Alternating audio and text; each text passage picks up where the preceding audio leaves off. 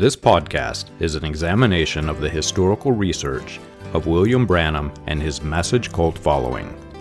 William Branham was a minister in the gambling town of Jeffersonville, Indiana, just across the river from Louisville, Kentucky, as early as 1933.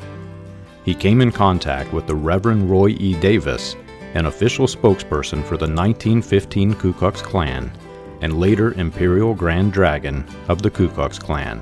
Davis introduced Branham to the Pentecostal faith and the art of faith healing, which would later be introduced into Branham's stage persona as he took his place among the evangelists in the post-World War II healing revival. Branham is credited by some as being a catalyst for the Latter Rain movement and Jim Jones of People's Temple.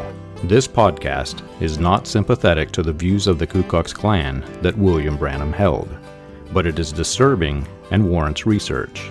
This podcast is an examination of that research. You can find more information about this research and other topics on the website, william-branham.org. Join us as we turn back the pages of time and examine the controversial issues of William Branham and his message.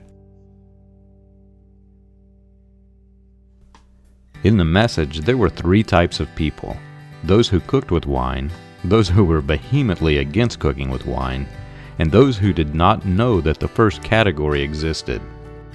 Growing up as a child taught that everyone should follow William Branham's teaching to the letter, my family was in the second category, and I myself was in the third. I didn't know that the first category existed. I can remember the first time that I came in contact with the first category. Our family visited another message family for dinner, and the steaks that they served were the best that any of us had ever put in our mouths. We marveled over them with every bite, praising the chef, a message father who grinned from ear to ear at our compliments. Finally, after enough probing, we convinced him to share his secret. I will never forget the jaws dropping at the table when he explained that he marinated the steaks overnight with a special blend of herbs and spices, with a red wine base. William Branham spoke very harshly against alcohol in later versions of his stage persona. In his public recordings, starting in September of 1953, he claimed that a person who drank alcohol was infested with a demon from the pits of hell. As a child, I couldn't see why anyone would want to drink something that inadvertently gave them a demon. Yet as I grew older and our family migrated from city to city and state to state, from message church to message church, I came to realize that the interpretation of Branham's views of this demonic liquid varied to extremes. Some of the followers of William Branham cooked with liquor, while others did not. Some cooked with wine, but refused to cook with liquor, while others did not.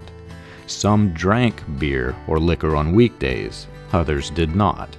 Some drank wine while refusing to drink beer or liquor, while others did not. Yet all of the parents allowed the children to drink communion wine without even investigating state or local laws for serving sacramental wine to minors. I remember how surprised I was to learn of William Branham's family ties to liquor industry during the time Otto Wathen used individual liquor stills to produce alcohol for the Chicago mob, and how the Ku Klux Klan had raided Jeffersonville to shut the operation down. My grandfather knew which of the Branham brothers and children drank liquor, and which did not, but only a couple of the names surprised me.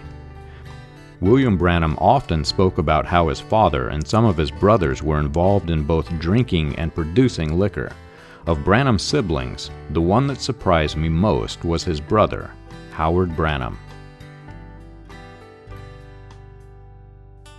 Howard Duffy Branham was born on May 5, 1923, in Indiana. Contrary to William Branham's life story accounts in some versions of his stage persona, example 1960-0312 tape index, Howard was born long after the Branham family migrated from Kentucky to Indiana, and would not have been part of the 9 siblings in the log cabin William Branham used for his campaign literature. By the time Howard was born, William Branham was approximately 16 years old. During the early part of William Branham's ministry, Howard traveled with William both in the United States and abroad as a faith-healing evangelist, and is featured in many of the early photographs used for marketing and for Branham's newsletter, The Voice of Healing. During the years the Branham campaigns were affiliated with Latter Rain, many photographs depict Howard Branham posing with familiar faces: Gordon Lindsay, Ern Baxter, Jack Moore, and others. During this time, as early as March of 1948, Howard Branham continued actively brewing, promoting, and selling liquor. In 1948, he found himself at the center of legal issues as Robert Hutzel and Earl Neal filed an injunction against Paul Jacobs and Howard Branham's Beech Grove nightclub and dance hall. This continued until as late as 1952.